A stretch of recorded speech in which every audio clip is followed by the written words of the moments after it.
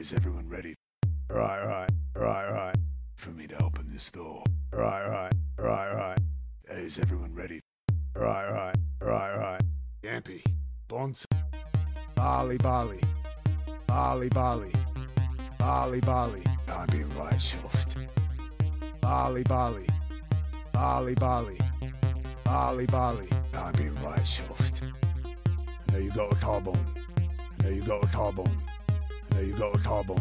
Mucker. Now you got a carbone. I'm being right shoved. Aces. Aces.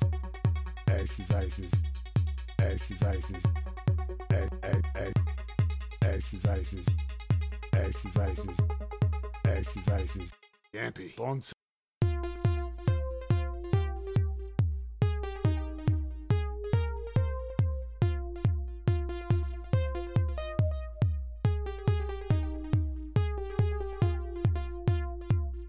Is everyone ready for me to open this door? Yampy. Bonza. Bali. I'm being right. Bali. I'm being right shoved. Now you got a carbone. Mucker. Now you got a carbone. Aces.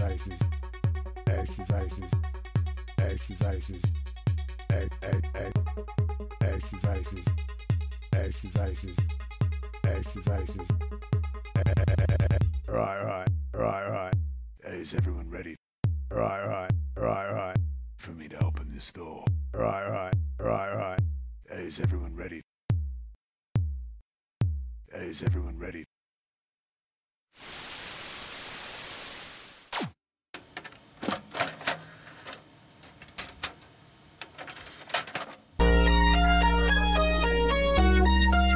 Moving. Initiating. Machine learning. Executing. Welcome back to Machine Learning, a pod about the machine, from Pod Against the Machine, the only podcast with a supplementary podcast with a 25-word title that I can barely remember. I am your host, Zach, welcoming you back to our humble podcast. Tonight I have Jerome, Jeff, and Sam with me in the studio. How is everyone? We are doing great. Glad to be back in the studio. Love what you've done with the place. I especially like the new house plants. It gives it, a very homey feel. Yeah, well, during this entire campaign, we've had nothing but positive experiences with plants, foliage, and various flora life. So I figured that specifically Plant Friend in the vibrating table corner over there would be a good addition.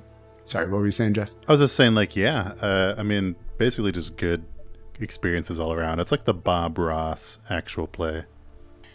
Everything's just cool, man. Just happy little robots. Speaking of happy little robots, that was a beautiful segue, Sam. Nothing is a happier robot than a tiny little nanite being shot into someone's arm alongside expired space drugs. Or maybe it's the expired space drug itself. But anyway, that rough segue was bringing us into our recap of our first June episode 24, Ride the Space Dragon. So this was a pretty wild ep.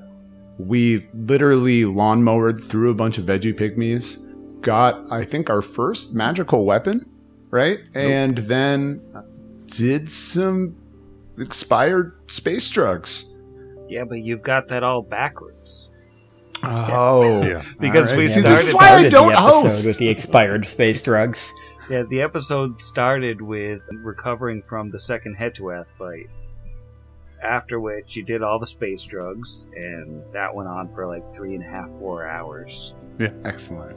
And then you went into the ship and mowed through the medical robots and like every plant in the history of the show. Yeah, Yes. I'm done. And we are going to edit it as such that Sam does the recap for this specific episode after my fantastic segue. Oh, yeah. Just keep that in mind, Duro. But thank you, Sam, for setting us straight on that one. So yeah, we started off with the space drugs, the time-worn drugs specifically. So I remember someone mentioning in the Discord, Sam, and I wanted to pull this as a quick aside.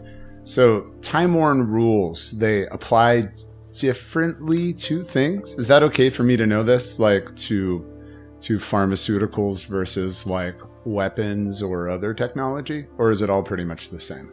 I mean, we can talk about this. This is a rules thing, and it's stuff that's only ever going to come up in Iron Gods. And I kind of like that we have this fairly unique set of rules that like other campaigns don't really ever touch on. But with the time-worn technology, there's anything that's labeled time-worn has a chance of glitching. They don't always work as intended. And looking at the technology guide, any time-worn item can glitch, has a 50% chance of glitching the first time it's used after a month or more of inactivity, anytime a single-use consumable is used, anytime you're using an item in a way that would use its last charge, or when an item that requires a d20 roll to activate or use, and that roll is a natural 1.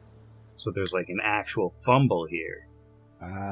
And then you also have when a critical hit is confirmed against the wearer of an active defensive time-worn item, then you roll for a glitch for that armor or shield or whatever. That is super cool. Yeah, it's neat so far. It's been like a cool part of like Brixby's character trait to be able to double roll on these, but like I think that is a particularly interesting element of the way of introducing tech. I don't know if it's just like a scalable thing, if it's more of like a plot focused thing, but regardless, it definitely like provides a fun narrative element while also maybe nerfing some stuff that you are giving to low level characters. Yeah, because like if we had like say a non-time worn version of our magical drug gun, it's basically a Cure Light Wounds wand that anybody could use, which is pretty broken early on. Yeah, it's a pretty sweet item, and not a lot of the technology stuff has like a definite advantage over the magical equivalent, but some of it does, like the cure guns, they're pretty sweet. Yeah. Well, that's what I mean. Like, if that wasn't time-worn, any party could use it without any negatives. Like, even for a Cure Light Wounds wand, you either need someone that can cast a spell or that can roll UMD. For this thing, if it wasn't time-worn, it's just you have an ability that anybody that wanted to could just start healing everybody after every fight. Yeah, I mean, I don't know, from a character perspective, it's always really fun to watch your campaign trait come into effect. I already had like a pretty decent benefit of also knowing Androphen, but yeah, this has been a really cool thing, and it seems like it's been relatively helpful because the deleterious effects of space drugs, and listen kids, if you're going to do space drugs, do high quality, fresh, unexpired space drugs. May sound really fun, but you won't be able to roll twice like Brixby, and who knows what might happen to you. We can edit this the heck out, but now I want to see like the stupidest picture of like Brixby and a fat blunt, and it says I always roll twice. No, we're leaving this in case anyone selling wants that to on a know tote bag. what to get for me. I would not be opposed to hanging that directly above my recording equipment. So, yeah, nope, that's staying on in. But yeah, no. So speaking of drugs and the rat, I did a lot of administering and receiving of them. I did get con damage, which was not so great. The negative effects of time-worn drugs are pretty raw. I mean, it was cool to be able to reroll some ones, bring some people back up. But yeah, wow, that gun has some serious drawbacks. But we were all feeling pretty good about the stuff that followed, right? The robot battle, and then... Yeah, I mean, you all walked straight through the medical robot. I think there was some remembering the hardness, but the hardness was actually the other robot. Yeah, the medical robot didn't have the hardness. Yeah, it just had the poison that could sap your strength, but it didn't Yeah. get to do it. Yeah, thankfully it did not sap Vargas's strength this time. And thankfully it didn't have a buddy with DR exactly one higher than what Vargas with -2 strength can hit. Oh my god, yeah, I know. Hey, can you imagine having to deal with that in combat? I bet that fight would never end. Yeah, that would have been horrible if we had to do something like that. Yeah, I bet editing it is super enjoyable too. It's That's super wonderful that's true. process. It's like amazing how much of that I cut out and threw directly into the garbage, and it still feels like an unedited episode with how long it is. I mean, but unlike that, screw you, robot, and I can say that in this family-friendly podcast. We blew right through that guy and straight on to the Vegapygmies, where we rounded him up to make a very poor Monsanto joke. That company's awful. But yeah, we rounded him up like some herbicide or something. We've already encountered mold a couple times. We've run into russet mold and then that other mold. Brown. And brown mold, yeah. And then there is a relationship, I believe, between the russet mold and the Vegapygmies. So I think that's why they're there. But why do we think the molds are there? What do we think the Vegapygmies were? Yeah. Thoughts? Yeah, the part of it that really interests me was the dead priests each locked in one of those rooms that basically seemed like they were like incubator rooms for the mold. And the question, then you get the like chicken and the egg type question of, if the Vegapygmies all hatched from these guys, who was it that stuck them in those little closets and infected them with the mold so they could spawn the Vegapygmies? Like, it's an interesting question. Like, were there already a couple of pygmies like alive in here in stasis, like Hetua had been and like Plant Friend had been, and they captured these guys to make more? Did somebody else toss them in there? Did they just like fall in on their own? Does the russet mold maybe control you like the Last of Us fungus, and that made them walk into the closets? Well, the russet mold, it doesn't control you, but once you get infected with it, if you die of the russet mold, like the Vegapygmy grows inside you and does a whole chest burster thing. And one thing I can tell you is that Vegapygmies kind of worship the bodies that they're born from, as in like a pseudo-religious way. So did they stick them in the closets after they hatched? Yeah, after they hatched, they all set them up in those rooms as a sort of way to keep them safe, even though, mechanically there's nothing left for them. And their leader took the one guy's magic hammer, but other than that, like they left everything else alone. Oh, speaking of, and I thought of this, I think I wrote it in our private Discord once when I thought of it and I was listening to the episode. Where did the rest of them get all those spears? I don't know. Spear storage. Yeah, It's in a room with white key card. We can't get in there. Dagnabbit. probably they made them from some of the out-of-control plant growth in the other room. Is the total non-plot hole way of addressing that particular issue. So yeah, they made them. They're very smart. I mean, that tracks, honestly. Like, there's a lot of debris in this, like, half-crashed spaceship, as well as plant matter. It's reasonable that they would bring together some sort of weapon. So that was pretty much the whole of this ep, right? We did the healing, did the fights. We were feeling pretty good about ourselves. So we rolled on into episode 25. Blood Aspic, I believe, was introduced with it's the only podcast that will discuss the finer points of aspic and gelatins or whatnot. But yeah, no, that is what you can rely on us for is revolting gastronomic references all the way through.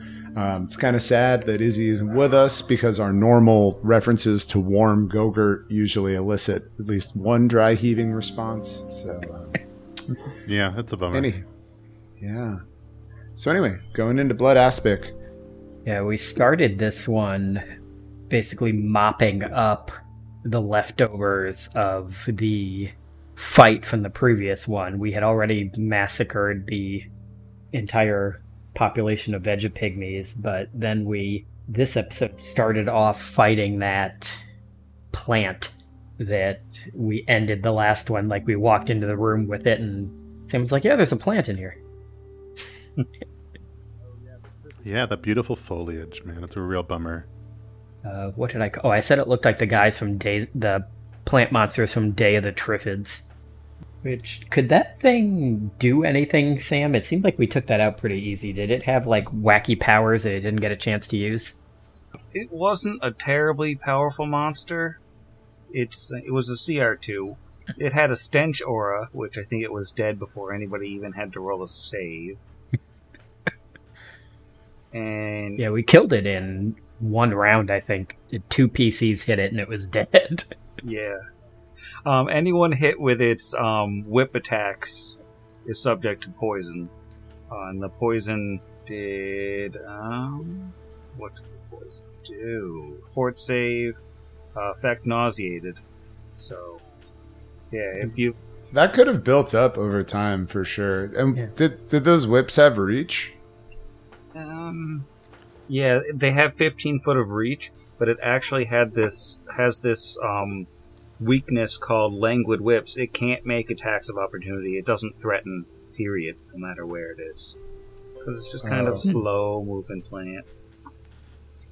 With all the smell stuff, it's making me think of that Titan Arum or whatever it's called, that plant that stinks like a dead body that's got like the world's largest flower. Oh, wait, the carrion plant or a different one? I think that's it. Corpse flower. Corpse flower. Yeah, totally. Yeah, that thing Yeah, was like Titan a big Arum. red flower, and it smells like Yeah. Ugh.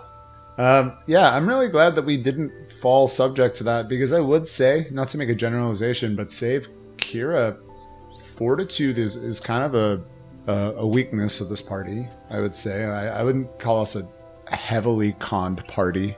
Not to pull the curtain back too much. I feel like nauseated and could really put a couple of us out. It's good that he couldn't have done, or that it couldn't have done, attacks of opportunity, because our normal technique of having Asher behind the wall would have really been stymied if it could have attacked over Kira and possibly put our gunslinger out of the fight. But that didn't happen, Sam, and we crushed your gross little plants. And we got some loot after this, right? Or that was pretty much the hammer, and that was all we got from this. And then we moved on to the elevator. Yeah, I mean, you picked up all the loot from both of those fights, and then there was a bunch of miscellaneous stuff, but the hammer was the real prize. Then I think you checked out the 2 remaining rooms, or the one remaining room, which had those pustules just crawling around blindly. Noped out of that one after some discussion of throwing plant friend at them. And then you fixed up the elevator and went to the next floor.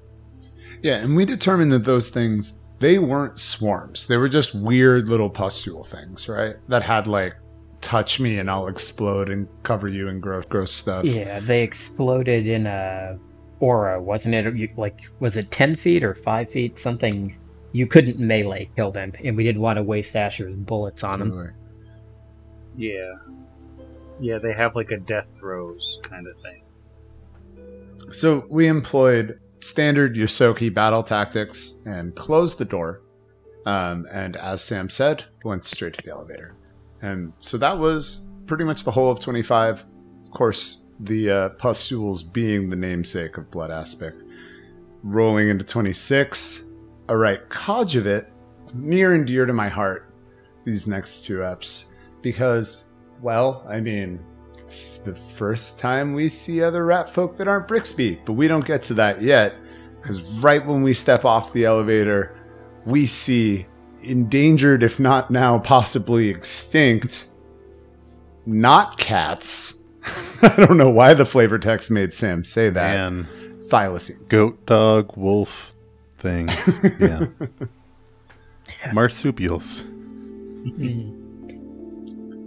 Yeah, the Tasmanian tigers, which is weird because I'm pretty sure there isn't a Tasmania in Galarian, but I would say if there was any portion of the world that was the closest to, like, all of the dangers and whatnot of Galarian, it would be the Australian Tasmania region. That is likely. True. But yeah, Sam, do you have any insight on why those are there? Are we allowed to know, or is it like a larger plot point? Let me consult my PDF. I don't believe there's a larger plot point there. And it is a weird thing. They're just hanging out. Yeah, especially, like, a lot of the other stuff that we fought has been in areas that it seems like it was, like, kept captive, and we fought it, like, in its habitat or right outside its habitat.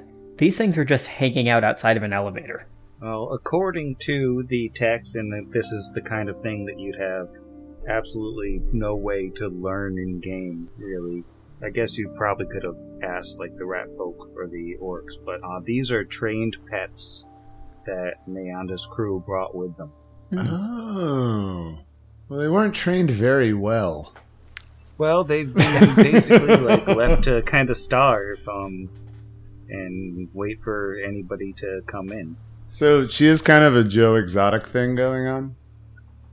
A little bit. She is the Tiger Queen. So how many hapless people have wandered into that elevator in the 10 days that they've been there, that there were multiple piles of bones?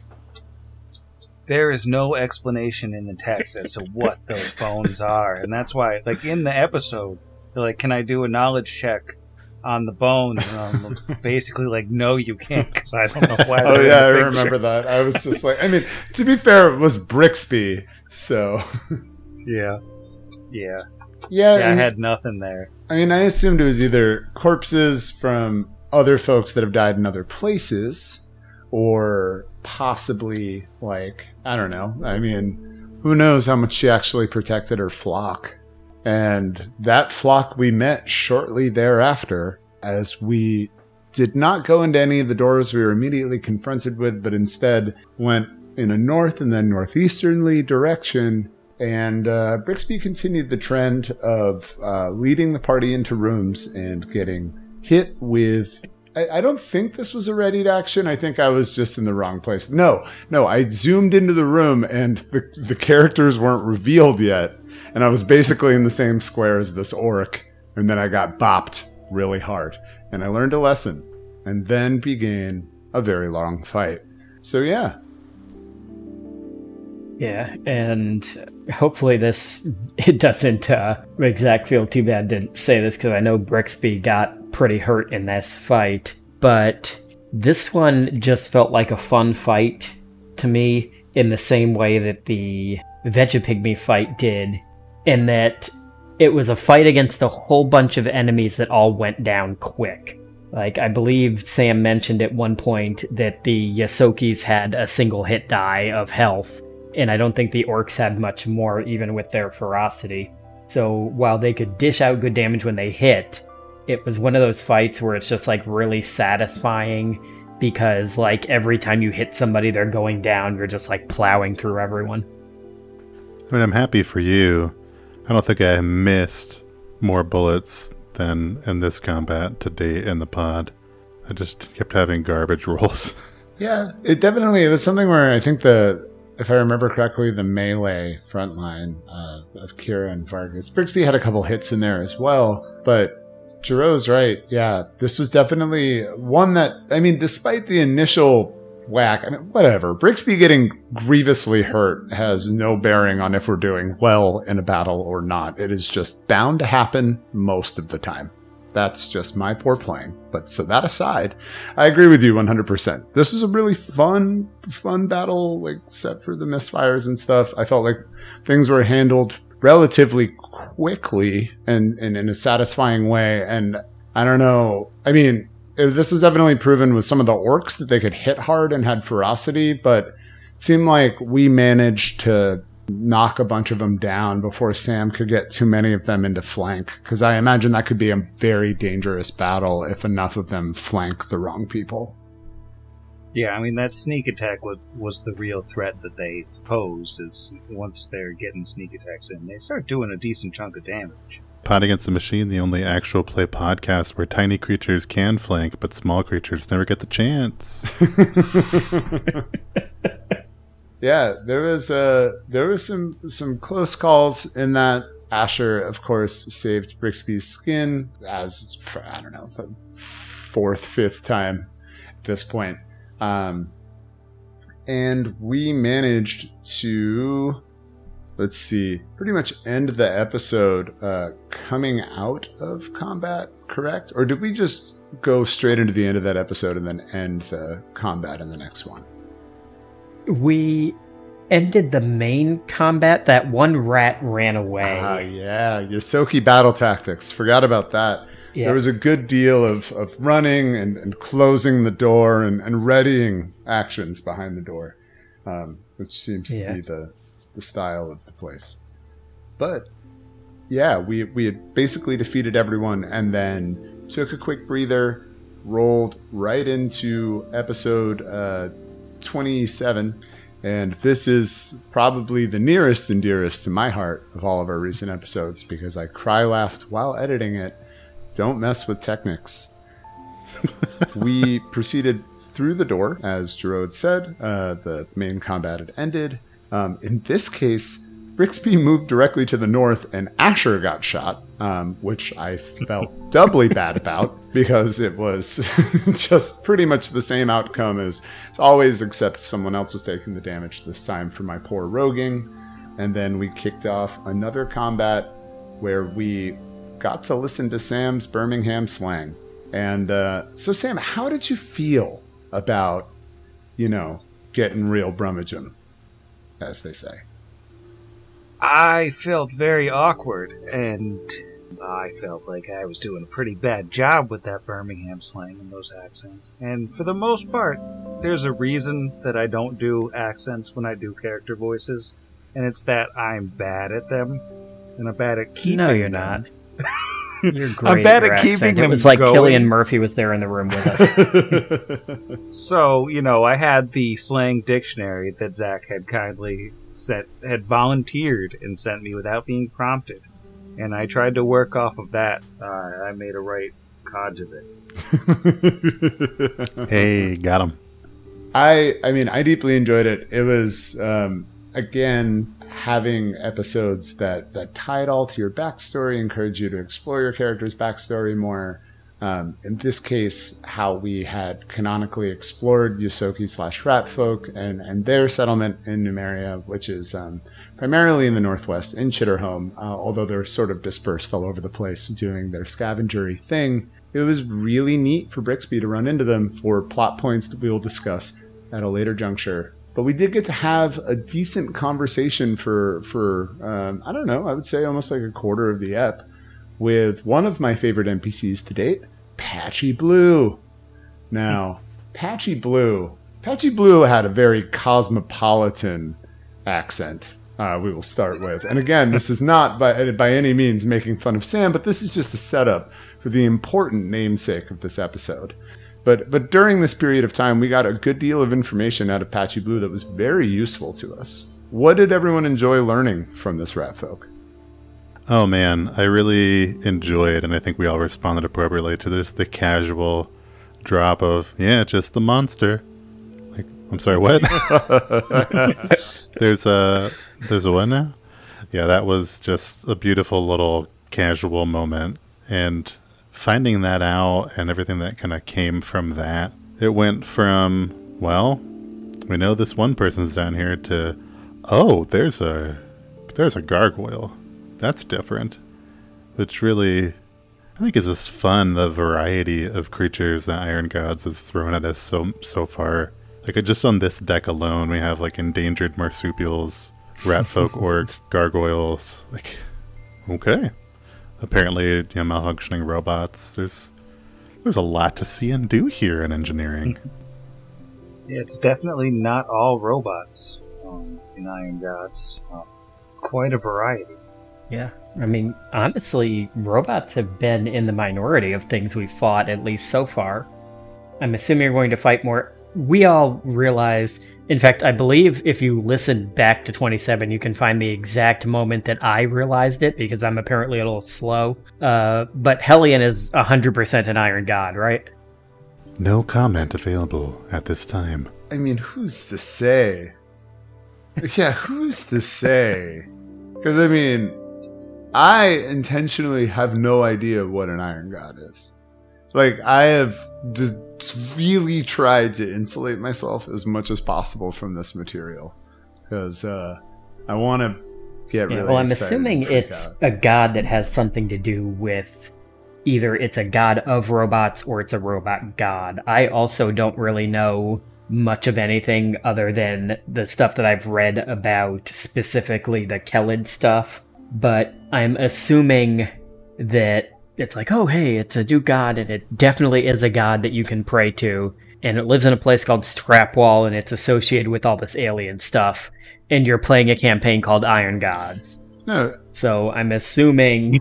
I mean, it tracks for sure. But I mean, at the same time, I don't know, not to, just a counterpoint, like, who would have thought there was a gargoyle or something else that was going to be present in this? And I mean, the kind of like infernal descriptions that they've made of this creature. So, I mean, you know, it could just as easily be a demon, right? Like, I mean, I don't know. I agree with you. I think there's a good chance it's some wild tech thing. But like, up until this point, we have had a lot of curveballs thrown at us. Yeah. Well, and we don't know, again, if the Iron Gods aren't demonic. Like, it could, like, I'm thinking of, when we got the description of him, it made me think of the stuff from, like, the Doom games, like the Cyber Demon type stuff. Oh, totally. Yeah, no, absolutely. I mean, you know, the Abyss is a place. What was your favorite thing to learn from Patchy Blue? Like I said, just as far as like in character goes, the Hellion stuff, and that apparently none of this other than Sandville, who I'm sure you'll be getting to because he's going to be coming right after this, had anything to do with the Technic League, which really threw me through a loop both as a player and like going into the mind of my character, like completely out of left field, that apparently the Technic League had nothing to do with any of this. See, I'm sorry, could you repeat that again? I'm not very familiar with the group that you're talking about. Oh, y'all talk about that Technic Technics League? I think, I'm sorry, you're talking about the Texas League? Oh, yes, I'm so sorry. The Texas Nah, League. come on, y'all.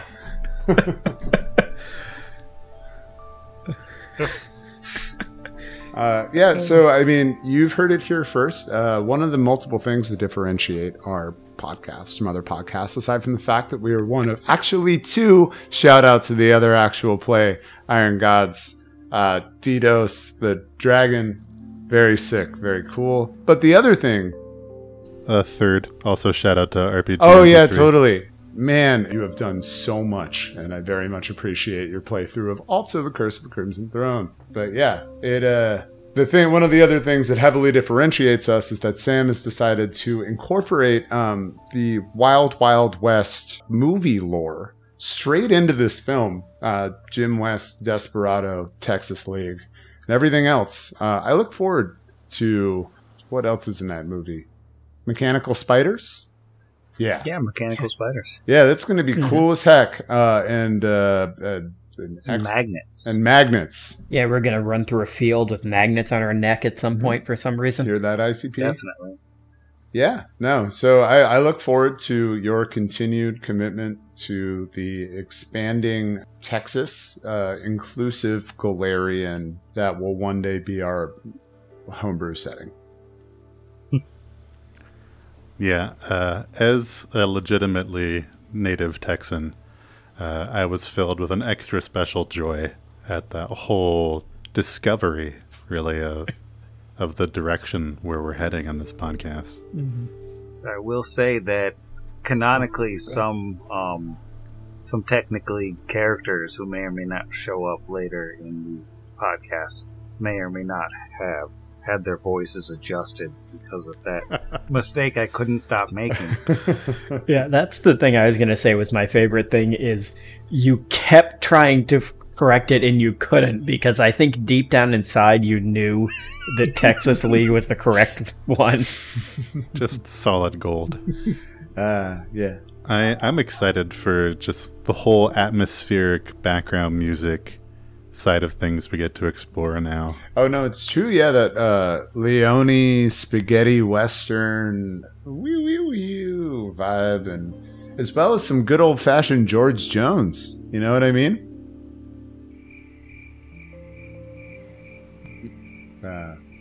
Sure, there's probably someone who listens to country music who also loves our podcast out there, and that is service for you. There's definitely a Venn diagram of it, I'm sure. Yeah. Oh, the episode title ideas that we were goofing around off that. All my ex-Nicks live in Tex-Nicks was one of my favorites. It's true. That one was fantastic. So yeah, that wasn't our only prisoner, though. Let's not forget. We had, it's a real shame that I never asked you what that orc's name was, Sam. Yeah. I feel robbed, for one, but so you can just tell me now. What was that orc's name? His name was actually Charles von Orkerskin III, and he was headed off to Gambia University on a full scholarship in the fall. He had a free ride because he wrote a very compelling essay about Hellion, but he would have given you, a lot of information. But unfortunately, someone snuffed that candle out a bit early.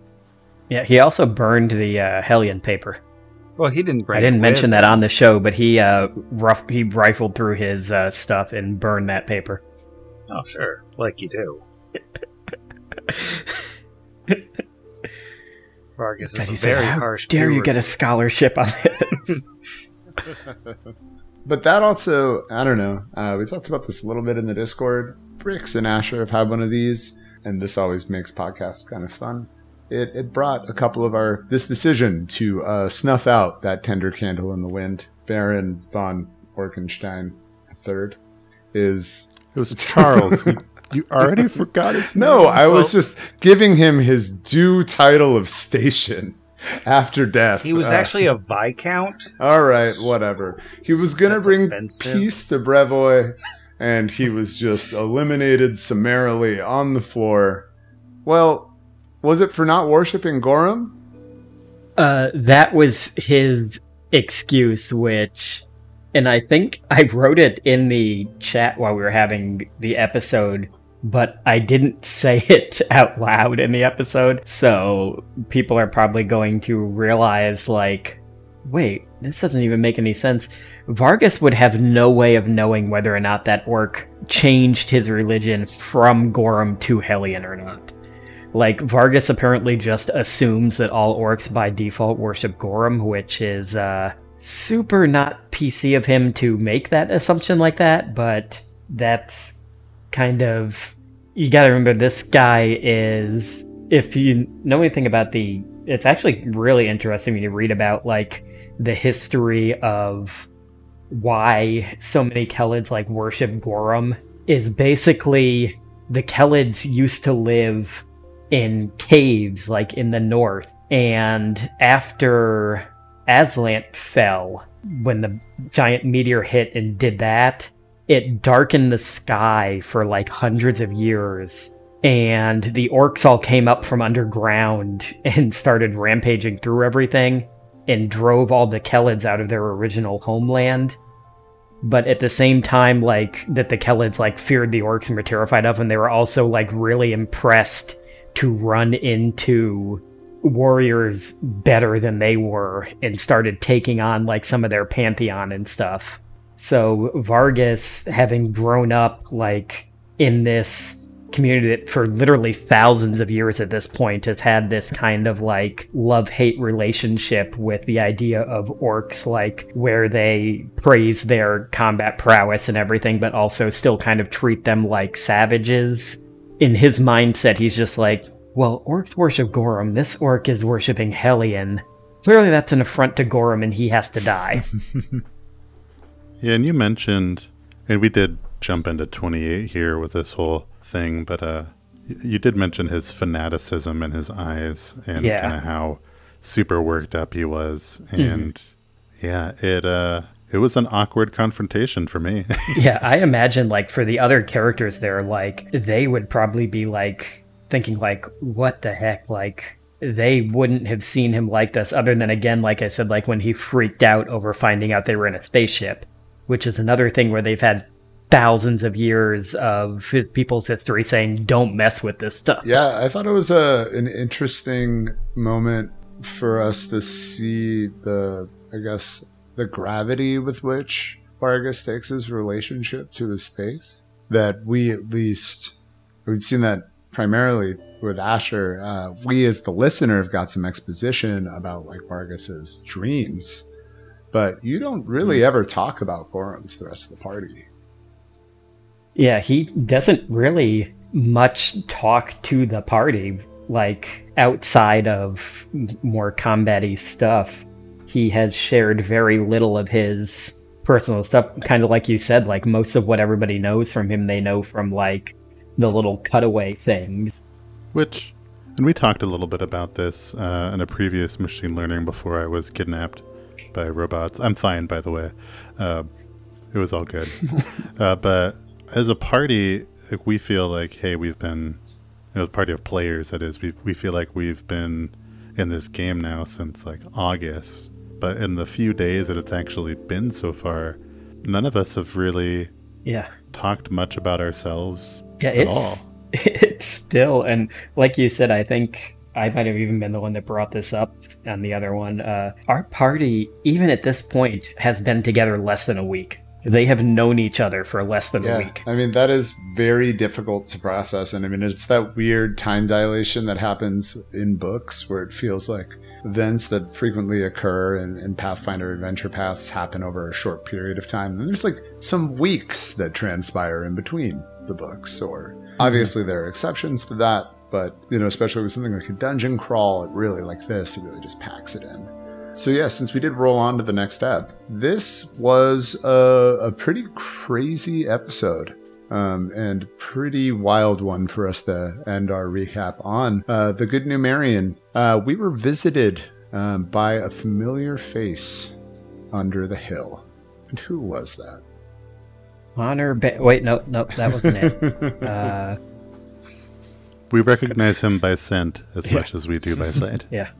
As was once said about Yog Sothoth, by his smell you will know him.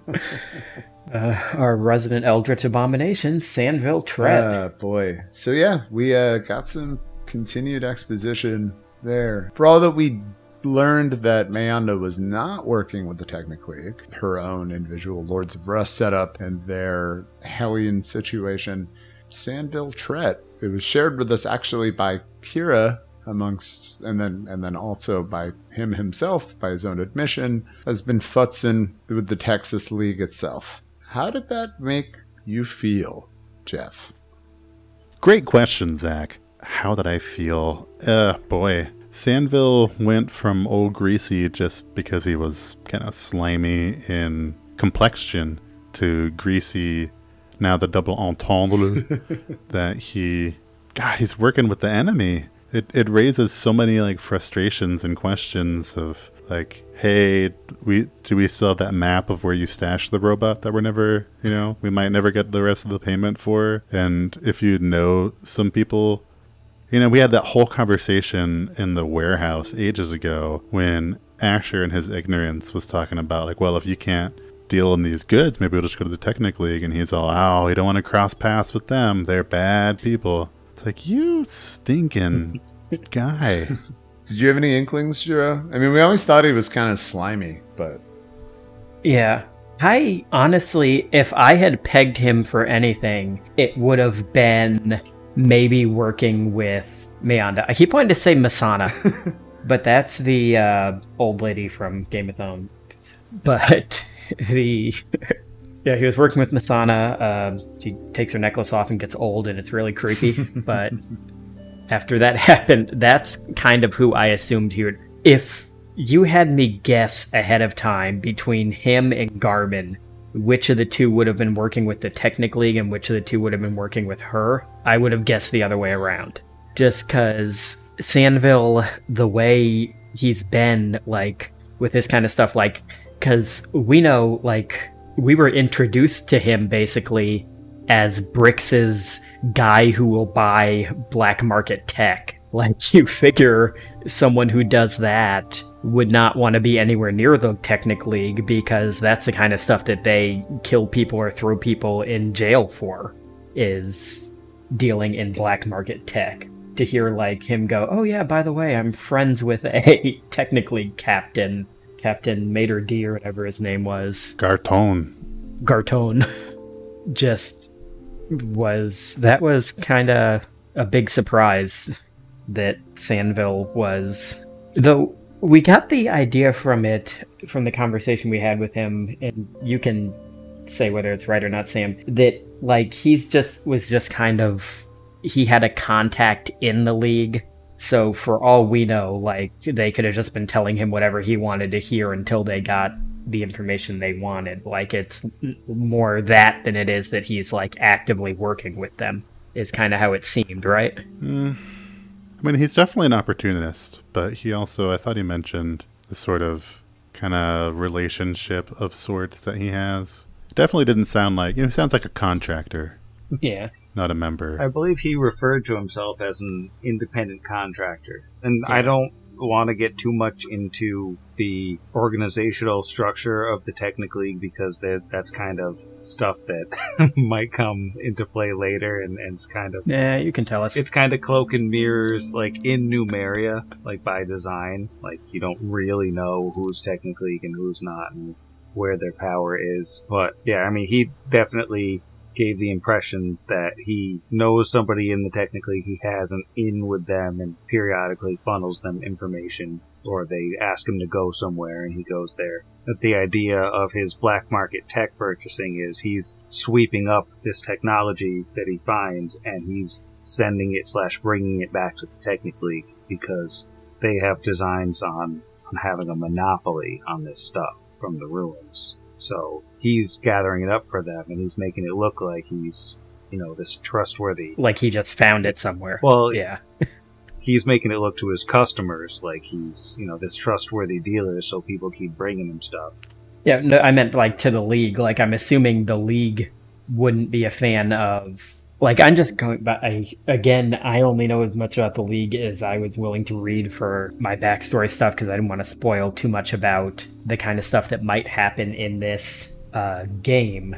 But the general idea I got was... It basically said, like, they remind me of, like, the Brotherhood of Steel from Fallout, if anybody's played those games, where basically if they find anybody with any technology fancier than, like, a pointed stick, they basically go, you shouldn't have that, and they take it away and then punish the person somehow. Yeah, that's kind of the impression that I get. But I mean, it's also, again, I don't know a good deal about this except for a little bit that I've butted up against in reading stuff in the player's guide, and some things I've kind of seen a bit through, like Pathfinder's Tales stuff. But, like, yeah, there aren't really well-known heads of the Technic League. That is definitely how they work by design. There are people that, like, establish themselves and have provisional power, but I think that, like, yeah, this is definitely an interesting introduction to this power structure that our characters might be sort of familiar with, but we'll unfortunately probably be brushing up against again sometime soon. It was really emotional to fight Sandville. It was hard for Brixby to even get to that point because he was hoping it was something that he could have talked him down from, and to basically culminate the episode in this, like, really tense situation coming to a head and coming to a fight was very emotional for Brixby the character and Zach the player. So we heard from Dolga that the Technic League, they have to pay the taxes, pay the fees. They probably have eyes in the city, sort of thing. And now it's all kind of connecting the dots. Like, Sandville's been these eyes, and I kind of get the arms dealer sort of vibe that he'll sell to the good guys and the bad guys. He's just there to make a buck, and that kind of makes him the worst. No, it truly does. And that is, that was kind of the painful part of the end of the conversation with Brixby. Brixby ideologically disagrees with anybody who the core tenet of the Technic League, that they, by natural right, control all technology that exists in Numeria. Brixby thinks it's like a wonderful gift that the people of Numeria have been given by the sky. And that ideological impasse, amongst others, led us to the martial conclusion of that last June episode. That's all you're getting from us, because I'm not going to spoil the next episode like I definitely didn't in a part we just cut out prior to this. So... It's true. It didn't happen. So yeah, we're going to move on to questions and answers. We can probably breeze through these relatively quickly. Hello again, Burwadlers. It is I, the only voice you can trust, broadcasting live from a secret location. My crack engineering team has managed to deconstruct a potato. We tried boiling it, mashing it, as well as sticking in a stew. Turns out it was the scalloping that did it, but that's not important right now. What is important is that now we can use their communication devices against them. This is the beginning of the resistance. I am now confident that we can operate under the alien radar. We can ferret out their nefarious schemes. We can find my toothbrush. Yes, the sky's the limit. Or, actually, wait. Don't aliens come from the sky? We probably shouldn't go up there. It's dangerous. Filled with aliens. The ground is the limit. Or, like, the top floor of the tallest building. Maybe on top of a mountain somewhere? Or you could go up in the sky if you had a dragon or something. Unless some of the dragons are secretly aliens. Are the dragons aliens? Honestly, I'd never considered the possibility. We're going to need bigger guns. So, we at Pod Against the Machine have a fantastic Discord Against the Machine, that you, wonderful scrappers, maybe you yourself are not a scrapper on the Discord, but if you're listening to this, you're a scrapper at heart, so please come and join us on the Discord. You can interact with us, fans of the show, ask questions, and have them answered by us here in our supplementary podcast, Machine Learning. So, without further ado, we've got a bunch of these tacked to the top of our channel here, and I'm just going to jump right into them. So here is a couple questions from this server. Sir Newt asks, have you found yourself using quotes and running gags from the show, such as "you suck," when talking to one another or other people outside of recordings? Jero. I was not expecting to be first. I've found myself thinking them in my head a couple of times during conversations, but not saying anything out loud, because very few people in my personal life listen to this podcast and would probably have no idea what on earth I was talking about. But I have found it like leaking into my brain, basically. Like when certain things are said, like it'll trigger me to think of like of the reply I would make if it was on the show. Yeah, I definitely, when immersing myself, this is less so jokes about the show, although I have definitely tried to explain why I am cracking up laughing while editing an episode to my partner. And by the time that I've given the context of why the tiny little free complimentary cowboy hats that were given to us at the casino made the Texas League joke so funny, they just aren't even listening anymore. So, but I do definitely find myself struggling with, when I was first learning the Birmingham slang stuff for Brixby, to not just like cut into his stupid accent or say some of his stupid words. I do struggle with that. I definitely struggle with wanting to say "you suck" to folks, but maybe not in the implied sense of the show necessarily. What about you, Jeff? Do you find yourself dropping, kind of mysterious stranger statements or possibly wisdom in Hebrew?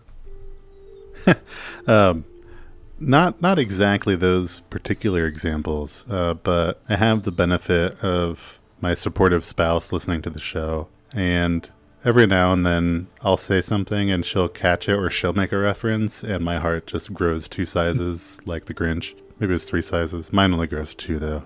And so those moments are pretty great. So hey, I work from home. I sit at a computer desk and do computer things. I don't have like tons of conversational opportunities to even like drop in social greetings, much less podcast references. So it hasn't come up yet, and that is depressing. How about you, Sam?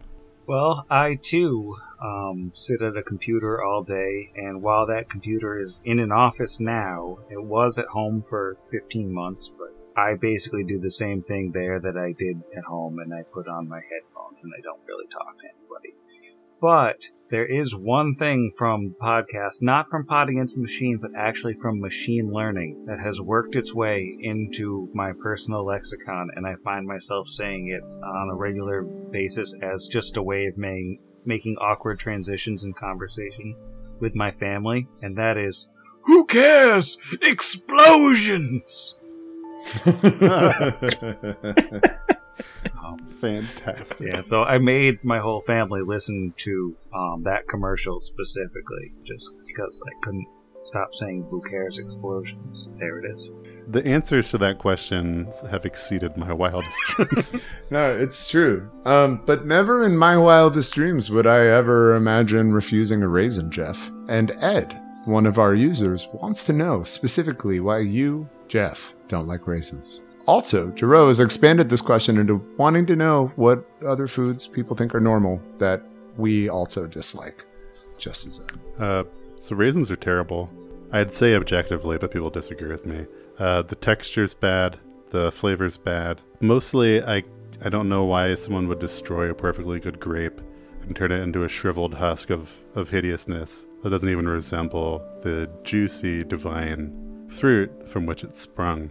I had a joke in college when it sort of became public, my raisin dislike, that grapes being biblically symbolic and like the fruit of the vine being this wonderful holy thing means to me that when you leave it out in the sun for it to be burned up and shriveled, that raisins are like fallen angels. They're just, terrible, terrible things that only serve to reflect what they could have been had they not been destroyed. And you see that ghastly visage of regret all over the California Raisins' face as they wail on those saxophones mournfully. Well, I don't agree with you. However, that's bound to happen because I'll just let all of our listening folks know I'm vegan. I don't like a lot of stuff that people like. That's fine. It's cool. I'm not preachy about it, but that's going to be my answer for probably all of this because, otherwise, I'm not picky. I eat literally everything else. It's pretty much very few things that have yeeked me out entirely. Definitely nothing that is relatively normal stuff. I am a big eater, but just not of the fleshy kind or the other stuff. What about you, Sam? Well, I'm a vegetarian. I'm not a vegan because I am non-committal, but the only relatively normal thing other than, animal products that I refuse to eat is coconut. I hate it. I hate it so much. And also, this is a thing that came up on the Discord a ways back. I don't like peanuts in candy. So a peanut M&M, that's a no-go for me. I like peanuts and I like M&Ms, but they have to be separate, or the peanuts have to be pre-mushed into the buttery kind. And then they're delightful.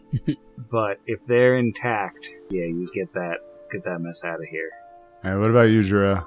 I think the one I have that would be the most like Jeff's raisin thing is I cannot eat celery. There's something about it to the point that a tiny bit of celery and something else, I can taste it and it overpowers every single other thing in it, despite the fact that most people tell me they can't even taste celery.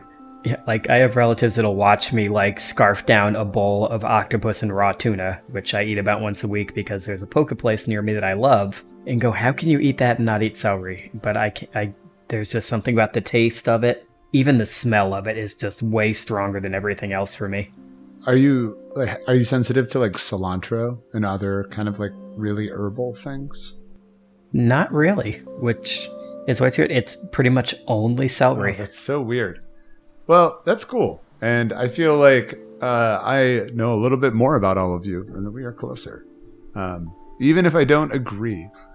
We'd probably be remiss if we didn't mention that there's definitely no food that has ever come up on the podcast that Izzy dislikes.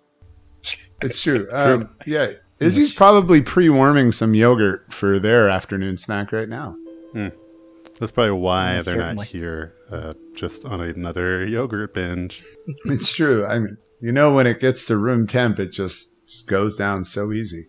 I will say, just as another remark that will be sure to spark irate responses from our ravenous fans and rabid fans. They're hungry because of the food conversation. Pickles. Gross. Oh, man, you're so wrong. What was wrong with the cucumber? Why'd you have to do it? Why do people pickle things? Sometimes I just don't you like need a cucumber to last longer, and if it becomes a sort of sour, herbal, maybe spicy sort of snap of Yes. deliciousness, all the better. Those spicy pickles that they sell in a bag at gas stations that are probably one of the least healthiest things you could ever possibly eat are a guilty pleasure of mine. I love those. Oh, man, I absolutely love them. I do a lot of fermenting and pickling at home. I don't know, Jeff. I mean, the grape is wonderful, but it undergoes a fantastic transformation to become wine. And I would say that is a similar thing that happens to the wonderful cucumber. I'm not a big fan of vinegar quick pickles comparatively. I think that they're a lot better on like onions stuff, but I mean, a good like traditional lacto fermented pickle, it's really hard to beat for me. When we went to Japan, it's really hot and humid in Kyoto. One of my favorite food experiences there was vendors would have these giant pickles in these ice buckets that you could just get on a stick and wreck. And it was something about the like saltiness, replenishing the electrolytes, yada, yada, yada, but it was just so good. So I don't know. I mean, this one's for you, Team Pickle. I support you. I see you. I see you, Tilda. I know that you care about pickles. Oh yeah, didn't she call you like Pickle Senpai? Yes, indeed. Yep, that goes on the wall as one of the better names that I have acquired in my Discord hijinks. So thank you again for that one. And thank you again, everyone, for showing us a little bit more about your culinary soul. We can move right on into Tilda there. Speaking of them, one of our favorite Northern Europeans, I'm doing a great job at this, are the Jeff Partners dice actually dice that she made or just dice that she bought for everyone? All right. My cat's out of the bag. Thankfully, because there shouldn't be cats in bags. The dice that are sometimes called Jeff's wife's dice or something along those lines are dice that she has purchased, not created. Some of those that have been mentioned, like Cozy Gamer Dice, are local to Portland and just love supporting local, especially at Dice Artisans, is just a cool thing. And as somebody who has gifts high up on her love languages, she just loves to send things to people. And dice have been relevant to the rest of the cast. And yeah, she's apparently they've rolled well for people, and that's always cool. But yeah, not made by her, but selected lovingly. Definitely imbued with an essence of positive good, because some of the best dice I've rolled, also one of the nicest gifts I've been given. Like, it was really personally very sweet. I'm pretty sure, like, our Discord, pretty much the day we all got our dice, was just filled with the rest of us, like, gushing our dear love and adoration. So, while not maybe made by them, forged in their heart and rolled from our hands. Another quick question from Crazy Piano Man. What was my inspiration behind the name Linus for Asher?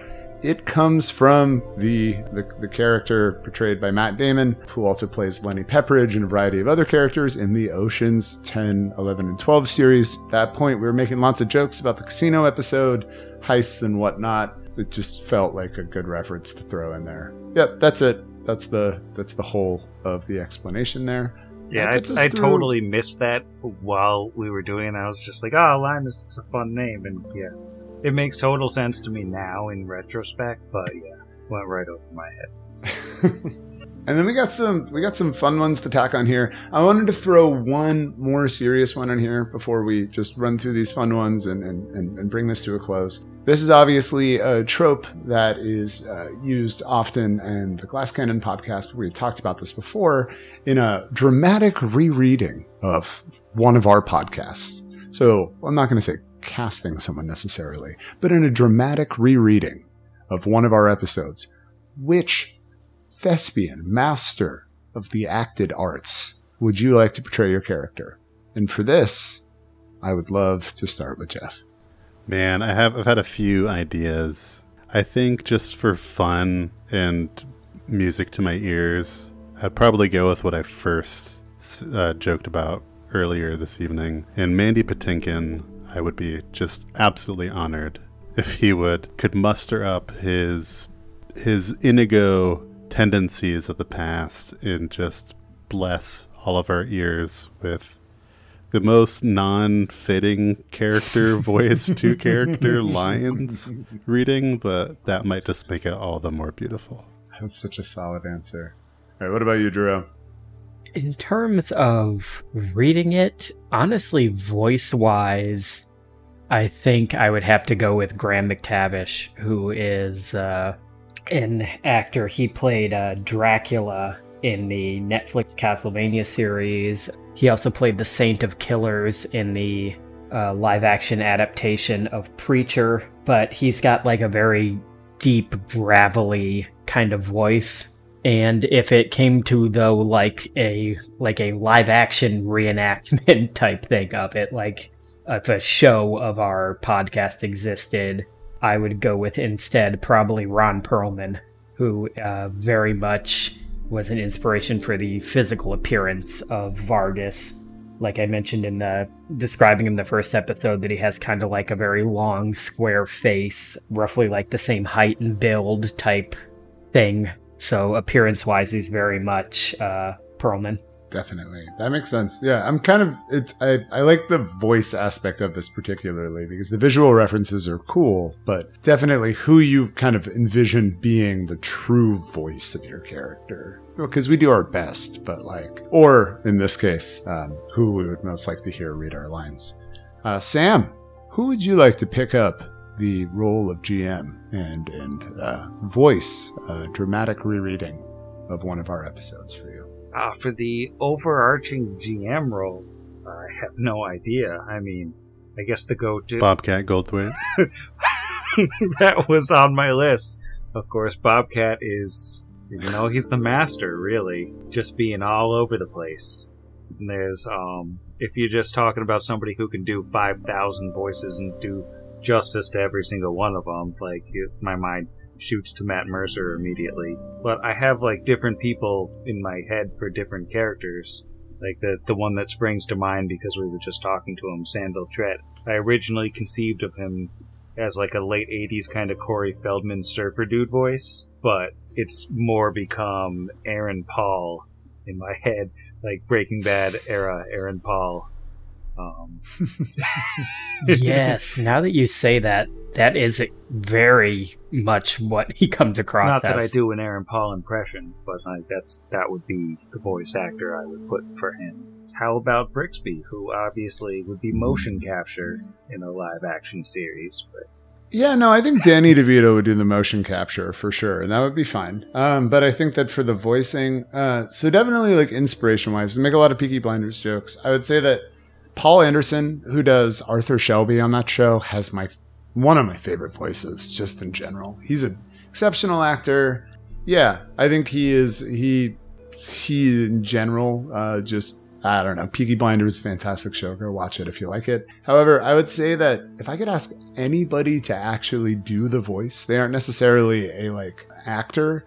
There is this professor of Midlands culture who I learned everything about Birmingham slang from listening to his lectures and reading some of his writings. Professor Carl Chin. He writes a lot about the Peaky Blinders, the real Peaky Blinders. His voice is crazy. His accent is insane. He's done a lot to preserve Brummagem slang and Black Country slang. It's really cool. So I think him And he kind of has that like fun, cherubic, puffy little Brixby face. He could also do the motion capture for that relatively well. I encourage you guys to Google him later. I did actually forget one really important question that was serious. So the question that we had forgotten comes to us from Commodore. Have any of you played Expedition to the Barrier Peaks? I actually just started to answer this, so I will answer it instead of just throwing it in one of your laps.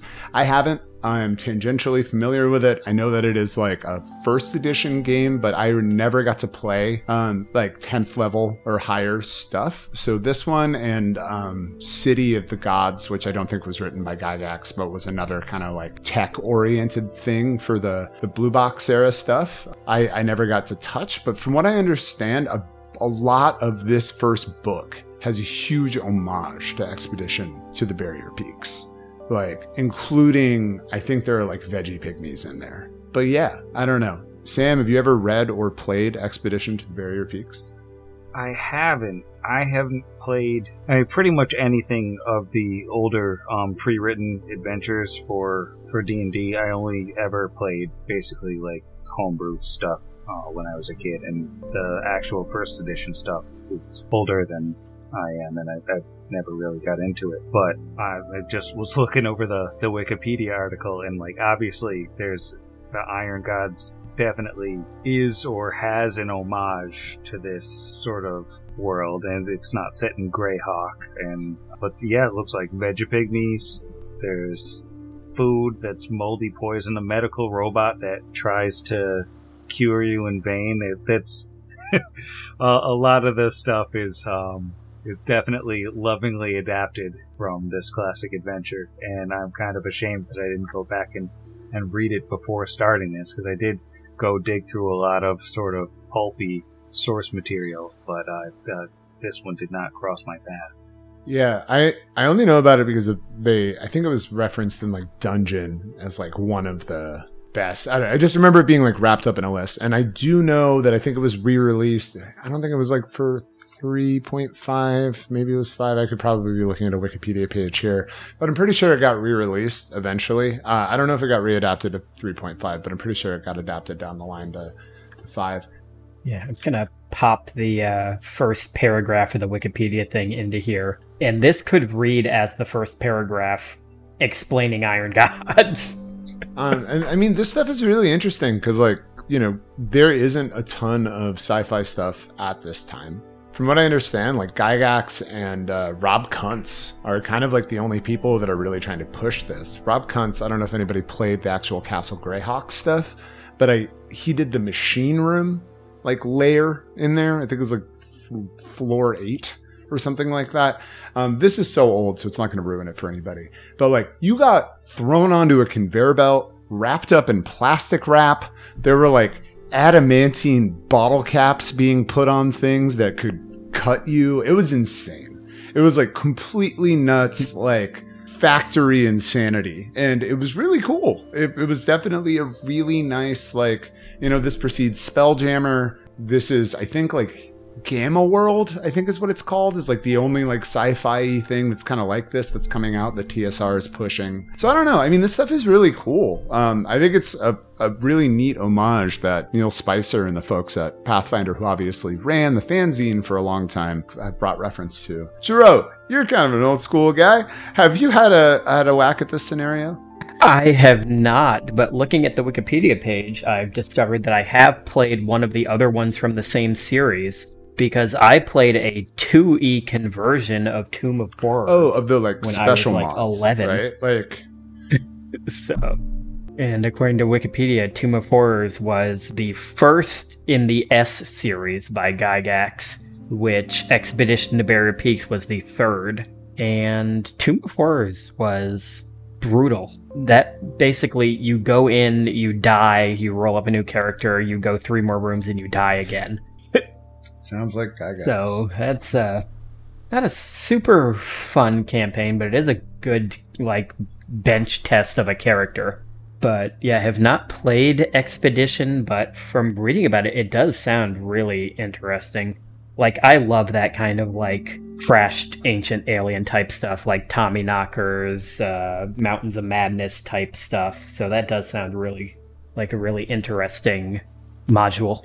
Yeah, I mean, the fact that I'm seeing now, someone did port it over. It was Goodman Games with the blessing of the Wizards of the Coast. Did in fact do a 5e adaptation of that. So if we ever wanted to, that might be a fun module to take a whack at sometime. But yeah, no, that's an excellent question. Commodore is really cool. You're an incredibly knowledgeable individual. I'm super happy that you're in our Discord. And yeah, thanks for putting this kind of like on our radars. I completely forgot about this, and I kind of want to read through it as long as I get the okay that it's not going to spoil anything for me. Well, gang, do we have anything else to say to our adoring public? I would say, hopefully everything works out right with Sandville and July's episodes. I don't think anything else important is coming down the pipe. I think probably all of July is just going to be hanging out with Sandville and getting like cream sodas.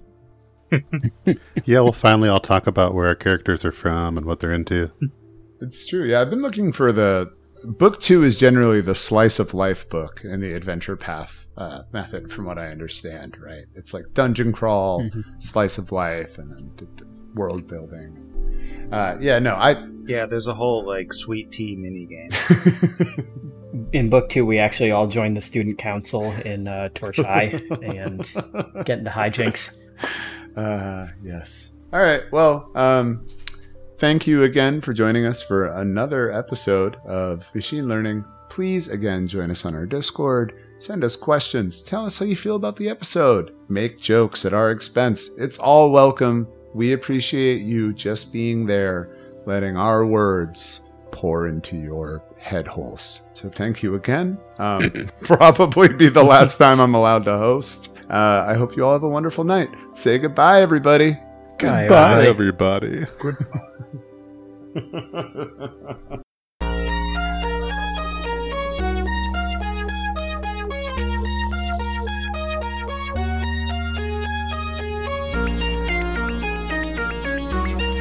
Machine learning. Kill command received. Terminated.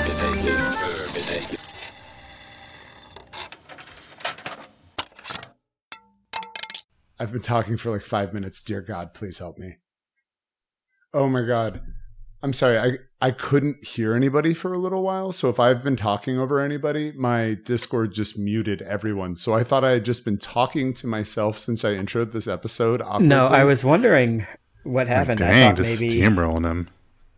Yeah. I am so sorry. Yeah, no, I was sitting here and I was just like, Jesus, I don't know how much longer I have to intro this episode before someone says something. We were just filibustering you. This My is all apologies. staying in. No. Let's try that one more time. Didn't happen. Now we're going to roll on into some questions and answering situations. We're going to roll on into some questions and answers. It's so hot in my office, too. Oh, my God. I need another host. Dear God. We're going to have a super cut of bloopers of just, it's so hot.